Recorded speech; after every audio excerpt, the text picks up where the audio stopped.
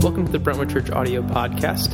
As always, you can jump on over to brentwoodchurch.org or your favorite social outlet where you can find Brentwood Church and see what God is doing in this community. Now let's take a listen to this week's teaching.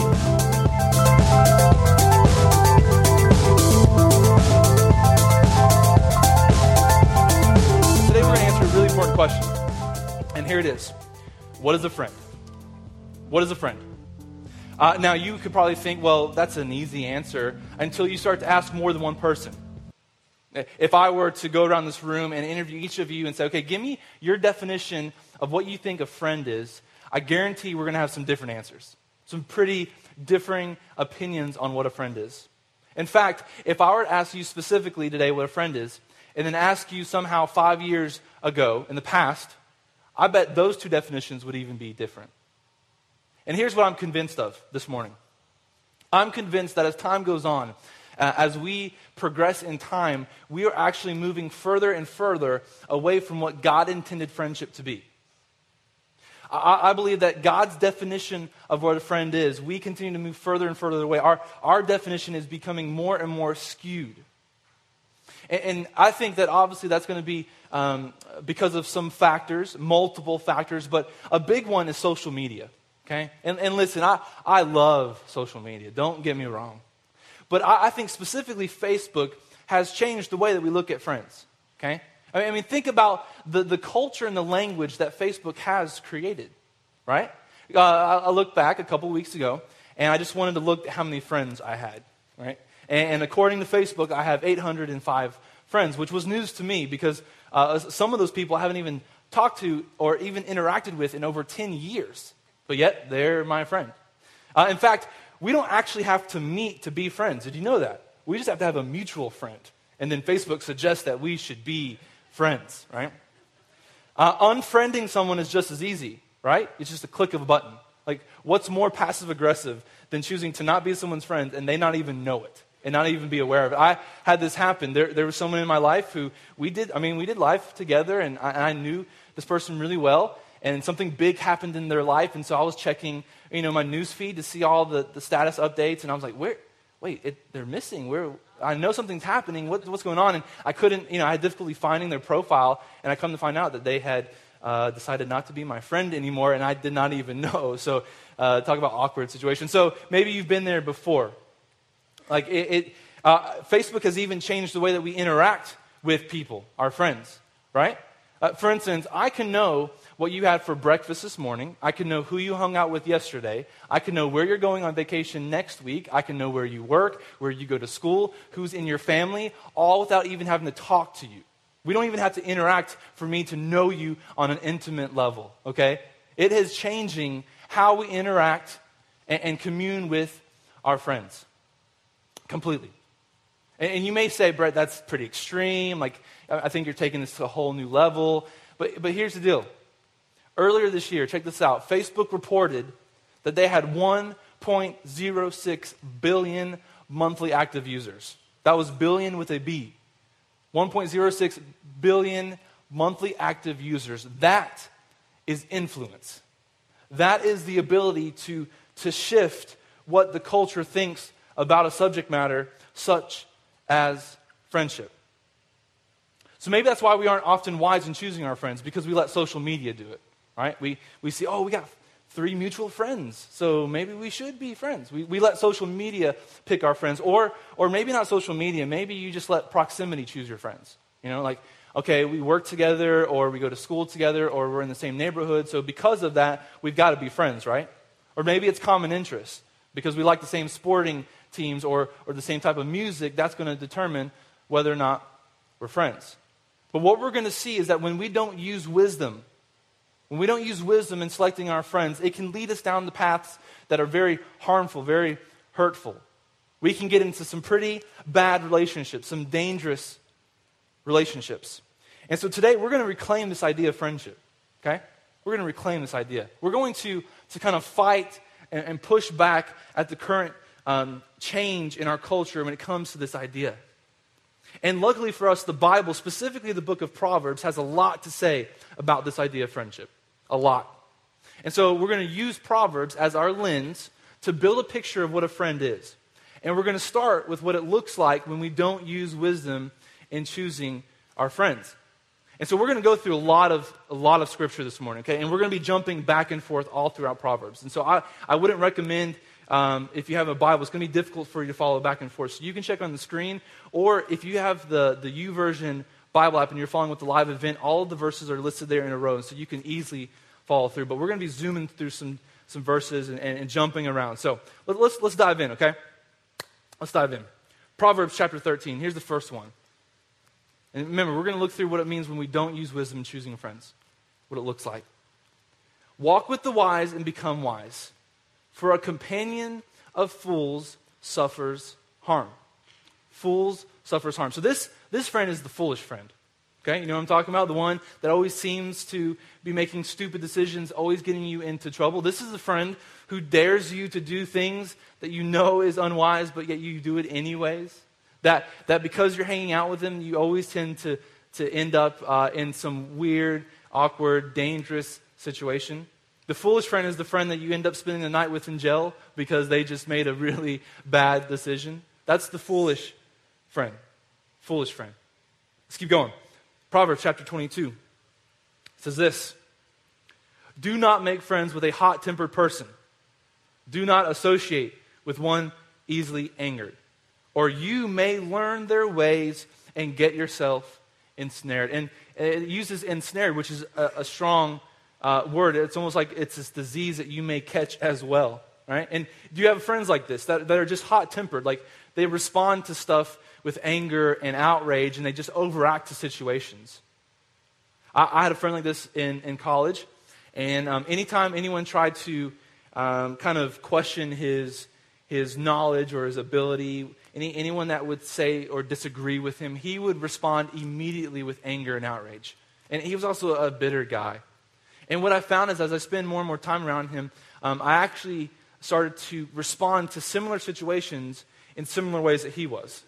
And if you know me, like anger is not really in my definition. I'm a pretty laid back guy. Yet at that moment, I didn't know what was wrong. I was like, man, why am I responding this way? I'm being really harsh with my words. I'm responding with outrage and anger, and that's not me. And as I look back, I realized, well, it's because I became ensnared. I started to learn the ways of my friend because that's the way he responded. So maybe you found yourself like, responding to a situation like, whoa, where did that come from? Like, that's not me. Well, Proverbs says, hey, if you hang out, if you choose to do life with and to be around this temperamental friend, then you're going to learn their ways. You're going to start to adapt to their ways, and you're going to start to respond to similar situations in similar ways that they are. And this is the temperamental friend. Next, Proverbs chapter 25 says this: like a broken tooth or a lame foot is reliance on the unfaithful in a time of trouble. This is the flaky friend. Okay, the flaky friend. This is the guy or girl that is never there when you need them, right? Like you try to depend on them for help or assistance. You call upon them in your time of need, and they're just not there. If you want to find out who your flaky friends are, you can do the moving test. You know what the moving test is? Right? Some of you that are in community groups, you know what the moving test is, right? So if you have to move, right, call up your friends. But hey, we're moving this weekend. We need some help, and you'll quickly find out who your flaky friend. Or you have to paint multiple rooms in your house. That's a quick way to find out who your flaky friends are. Flaky friends are the ones who spontaneously have a vacation planned the next week out of country. Like all of a sudden, we're going to be out of country for a month, And those are they just, and it says like, it's like a sore tooth. It's just, it's inconvenient. It's irritating. And you try to depend on them and they're just not there. It's the flaky friend. Let's keep going. Proverbs chapter 16, verse 28. A perverse person stirs up conflict, and a gossip separates close friends. This is the gossiping friend. This is the person who makes it their business to know everyone else's business and makes it their business to let you know what you think about them or what you think about a decision that they made. To let you know that they agree or disagree with something, what they think about that person. When I graduated from college, I worked 4 years in the corporate world, and I saw this to a pretty dangerous level. Gossip is one of the easiest ways to spread poison in a culture, in a relationship. And as I worked in this corporate world and I saw these people who made it their business to gossip, the gossiping friend, I saw the incredible disunity that it caused, the bitterness, the just being discouraged among other people. And gossiping friends, it's easy to fall into their trap and to join in, right? Like before you even know it, you're talking about that person or that decision or that organization or company without even realizing. Man, quickest way, like the proverb says, to separate close friends is to gossip, to spread that type of poison that infects us and causes disunity, the gossiping friend. Next, Proverbs chapter 17, verse 9. Whoever would foster love covers over an offense, but whoever repeats the matter separates close friends. This is the nagging friend, okay, the nagging friend. And what this verse speaks to specifically is that there's sometimes in our friendships where we just have to choose grace and mercy. You know what I'm saying? Like, as friends, there are some times where we just have to give grace and mercy to the people that we're doing life with. Yes, there are times where we got to speak truth. Yes, there are times where we got to speak correction, and we just got to give them the hard, tough truth. But when the nagging friend brings it back up over and over, doesn't let it go, repeats the matter, keeps bringing it back up. And it says it too separates the closest of friends. When we choose not to exercise grace and mercy and just bring it back up, that's the nagging friend. It separates the closest of friends. Next, Proverbs chapter 25, verse 17. And this is pretty harsh, but it's in the Bible. So, seldom set foot in your neighbor's house. Why? Because too much of you and they will hate you. Right? You're like, that's in the Bible? Yes. I didn't make it up. Who is this? This is the overbearing friend. Right? Don't nudge the person next to you, okay? No nudging. Listen, the overbearing friend is the person who doesn't know the definition of distance, of boundaries. Right? Like when you talk to them, they just, right here, boom. You're like, dude, just give me some space. Overbearing. The overbearing friend is the one who sends you an email about something, you know, and then calls you 15 minutes later and leaves a voicemail about the email that they sent you. And then 30 minutes later sends you a text about the voicemail that explains the email, right? That's the overbearing friend. They don't know the definition of distance and boundaries. They're in your face. Overbearing. Next. This is so true. Very practical right here. Proverbs chapter 19. Wealth attracts many friends, doesn't it? Helps to have wealthy people as friends. But even the closest friend of the poor person deserts them. Many curry favor with a ruler, and everyone is the friend of one who gives gifts. This is the, to put it nicely, opportunistic friend, right? This is the friend that is looking to gain some sort of benefit. One way, to use your friendship as a selfish ambition to fulfill some sort of selfish desire that they have. Like maybe your gift is you like to give gifts and you're a servant. Like that's, God just wired you that way. And so this person would take advantage of you because they know you like to give out Starbucks gift cards. Like that's the only reason I'm their friend. Or maybe you're like some bigwig at a company, or you know a lot of popular people. And so this person would be your friend so as to position themselves to benefit, to gain a greater status and to climb their way up the ladder, to gain influence. This is the opportunist. This is the guy or the girl who uses you for your gifts, uses you for what you bring to the table. It's a one-way street. One-way street. The opportunistic friend. All right, so let's shift gears, okay? So Proverbs talks a lot about what a bad friend is, what a negative friend is. And so now it's going to talk about what a good or a positive, something that we should be seeking. Okay, so let's shift gears and let's look at Proverbs chapter 27. Here's what it says. Verse 9. Perfume and incense bring joy to the heart, and the pleasantness of a friend springs from their heartfelt advice. The pleasantness of a friend. This is the refreshing friend. Man, we need refreshing friend. You know what I'm talking about? Like, the refreshing friend is someone that when you spend any amount of time with, and then you leave their presence, you feel like you've been filled, right? Like you feel like you have life, like you're full of life again. You're encouraged. You feel motivated. A refreshing friend is someone that you could come in to maybe a coffee date with them or getting lunch with them, and you could come to them just in the dumps, in this kind of funk, just depressed even, and when you leave, you're a different person. You now have a smile on their face because they have refreshed you. Like a sweet incense or perfume, their pleasantness. They've given you great advice. They know how to speak the right words at the right time and give the right advice. They speak life into us. We all need refreshing friends. Next, Proverbs chapter 27, verse 6. Wounds from a friend can be trusted, but an enemy multiplies kisses. Now, when we read this verse, it doesn't seem like a positive thing, right? Wounds. That's the first word we see. Wounds. We're like, oh, wounds, that's not a positive thing. But what this verse is saying is that wounds from a friend can be trusted. That is a positive thing. And this is the edifying friend. This is the guy or the girl who's not satisfied with average. They're not okay with leaving you where you are. They're not okay with you being stagnant or taking steps backwards. The edifying friend. I had a guy, a dear friend of mine named Ryan in college, and Ryan was the edifying friend, right? Every time I was around Ryan, he would give me some sort of truth or advice, point something out in a positive and loving way.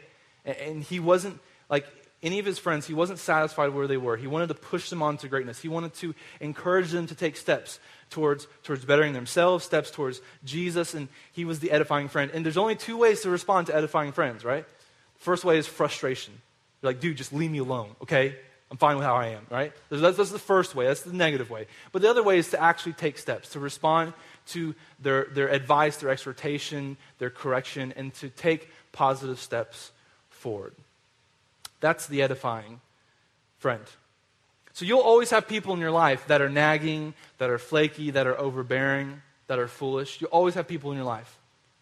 And we have a responsibility to those people to be light. To be light to them, to minister to them, to actually be Jesus to those sorts of people. Like if you look at the life of Jesus, if you read in the New Testament, Matthew, Mark, Luke, or John, you'll see that Jesus had people like this in his life. Right? Jesus had flaky friends. Am I right? The disciples, they jetted on him. They fell asleep when he needed them. Jesus had the overbearing and the foolish people that he hung out with. Okay, he didn't push them away. He didn't turn them away and didn't send them all away. He had them in his life. But for those people that we choose to kind of bring into our inner circle, that we choose to call our BFFs, as people are saying these days, okay? We have to use wisdom in selecting those. We have to let Proverbs and the lens that Proverbs provides for us to help us when selecting those friends. And so after working through, we worked through the harmful friends all the way to edifying friends, I think we can come up with a pretty good definition that I think God intends in regards to friendship. And here's it. A friend is someone who sharpens our character and shares our life. That's simple. Friend is someone who sharpens our character and shares our life. Okay, let's break that down. Sharpens our character. What does that mean?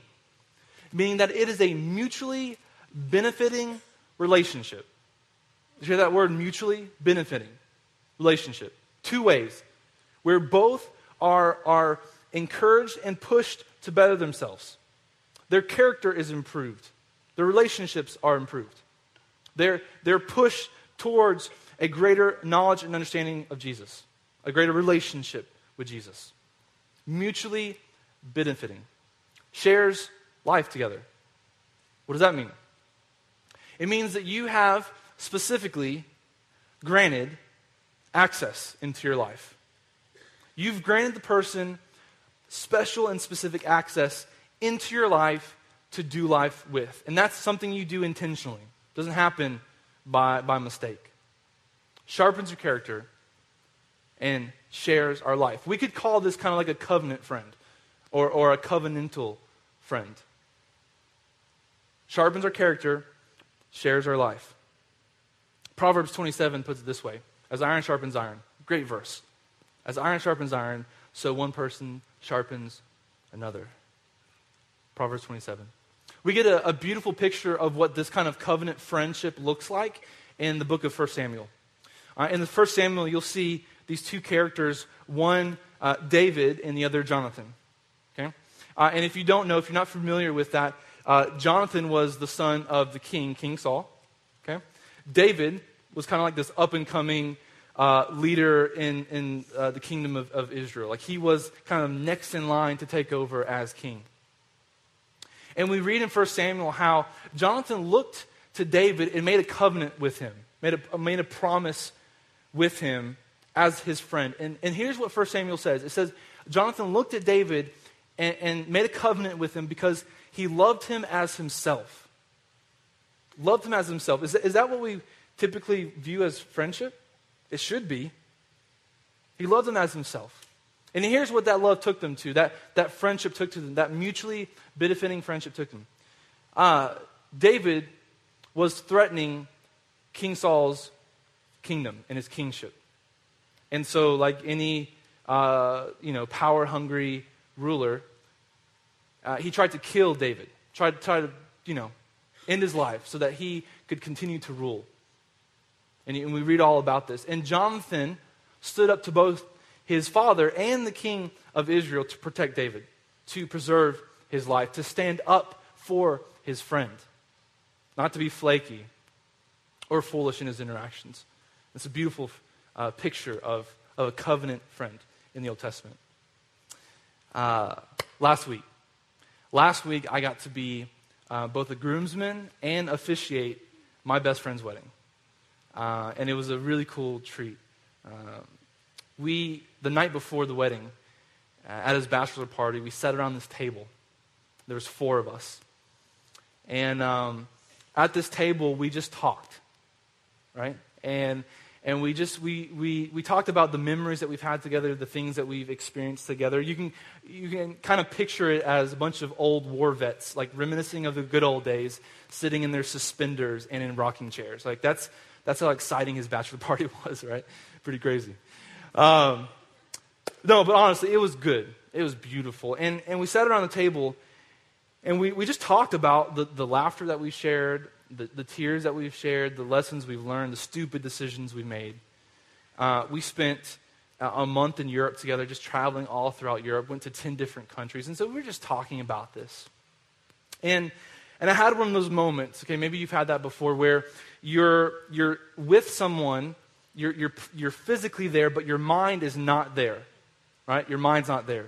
And all the guys are like, yeah, that happens every day. But honestly, like, I'm sitting at this table, and we're having a conversation, and physically I'm there, but mentally I'm having this conversation with myself, and here's what I'm saying. I'm looking at these 3 other men, Ryan, Josh, and Ryan. And I had this thought, and here's what it was. I said, I am a better person because of my friendship with these guys. These men sitting at this table have made me a better person, have made me a better husband, a better father, a better leader, a better follower of Jesus. I am a better person because of these men. In that moment, I could literally look at each one of them and say, I love you. I am thankful for your friendship. You have spurred me to greatness. You have sharpened my character. You have shared in my life together. How did we get to that table that night? How did I, in that moment, get to that table that night? Was it by mistake or luck? No, absolutely not. Was it by proximity? No. For the past 4 years, we haven't even lived in the same states. Was it common interest? No. We enjoy doing stuff together, but we have some really different personalities in this group. So what was it? 2 things. First of all, the grace of God. I really point back to the grace of God and why we're able to maintain such a strong friendship all these years. Second thing, our freshman year, when we met each other, I believe we were intentional with choosing each other as friends. I believe over 10 years ago, our freshman year, we used wisdom in looking at each other and saying, I think that you can sharpen me, and I can sharpen you, and I give you specific and special access into my life to do life with for an indefinite amount of time. I am choosing you as my close best friend. Wasn't by luck. It didn't just happen. We were intentional. We used wisdom. Proverbs 12 says this: the righteous choose their friends carefully. Choose their friends carefully. But the way of the wicked leads them astray. I think that sometimes we fall into some of the friendships that Proverbs talks about, the negative, the hurtful, the harmful ones, because we just don't use wisdom. I think that we just aren't intentional sometimes with who we choose to really welcome into our close setting of friends. I think, like we talked about earlier, we let things like social media, proximity, common interests, choose our friends for us. We aren't intentional, and because of that, we're led down to some pretty hurtful and dangerous relationships. And I also believe this. I believe that sometimes we head into some of these relationships that Proverbs talks about because we're scared. We're scared. We think it's too big of a risk or it's too dangerous to enter into a friendship like that, right? Maybe you're here this morning and you say, Brett, I've tried that before.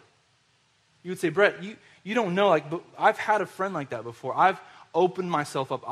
I've been vulnerable with someone and they burned me and it hurt. You would say, I've been there. I've tried that whole friendship thing and it just didn't work out.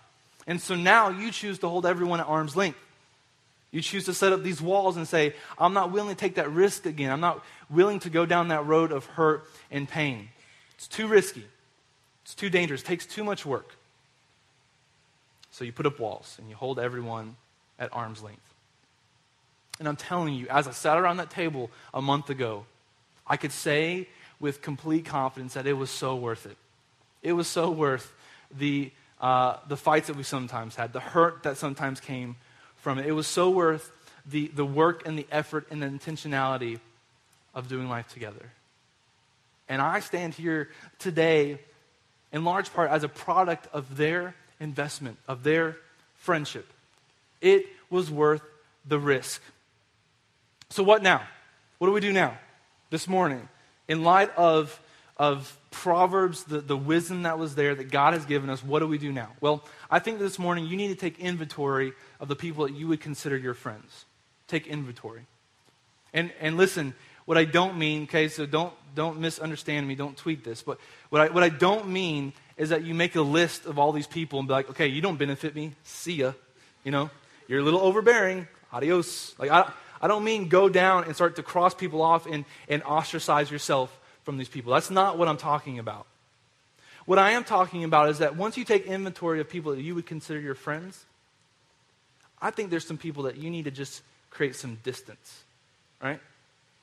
I think there's some people in your life that you need to set up some very distinct boundaries because they keep leading you down foolish roads. They keep taking advantage of you. They're overbearing. They're flaky. They're gossiping, and you found yourself falling into the sin of gossip and anger and outrage.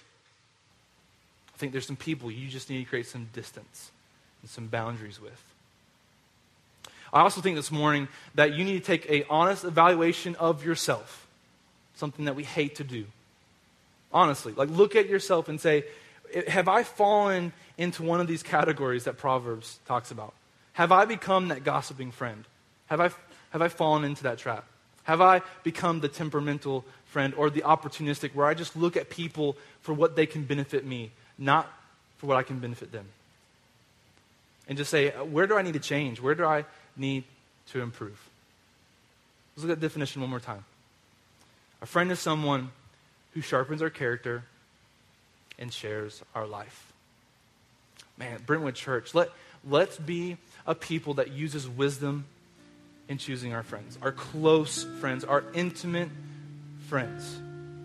Let's also be a people that is willing to ask God for help, that's willing to look at the scriptures and to listen to the Holy Spirit and listen to other people in our life to help point out areas where we have fallen into one of these categories. Let's listen to the Holy Spirit and to God's word as it helps to see how we can be a better friend, how we can be someone that sharpens our friends, that shares in life together. Let me pray for us this morning. Father, I am so grateful for Ryan, for Josh, and for Ryan. I am thankful that I can stand on this platform today and say that I am a better person because of their friendship.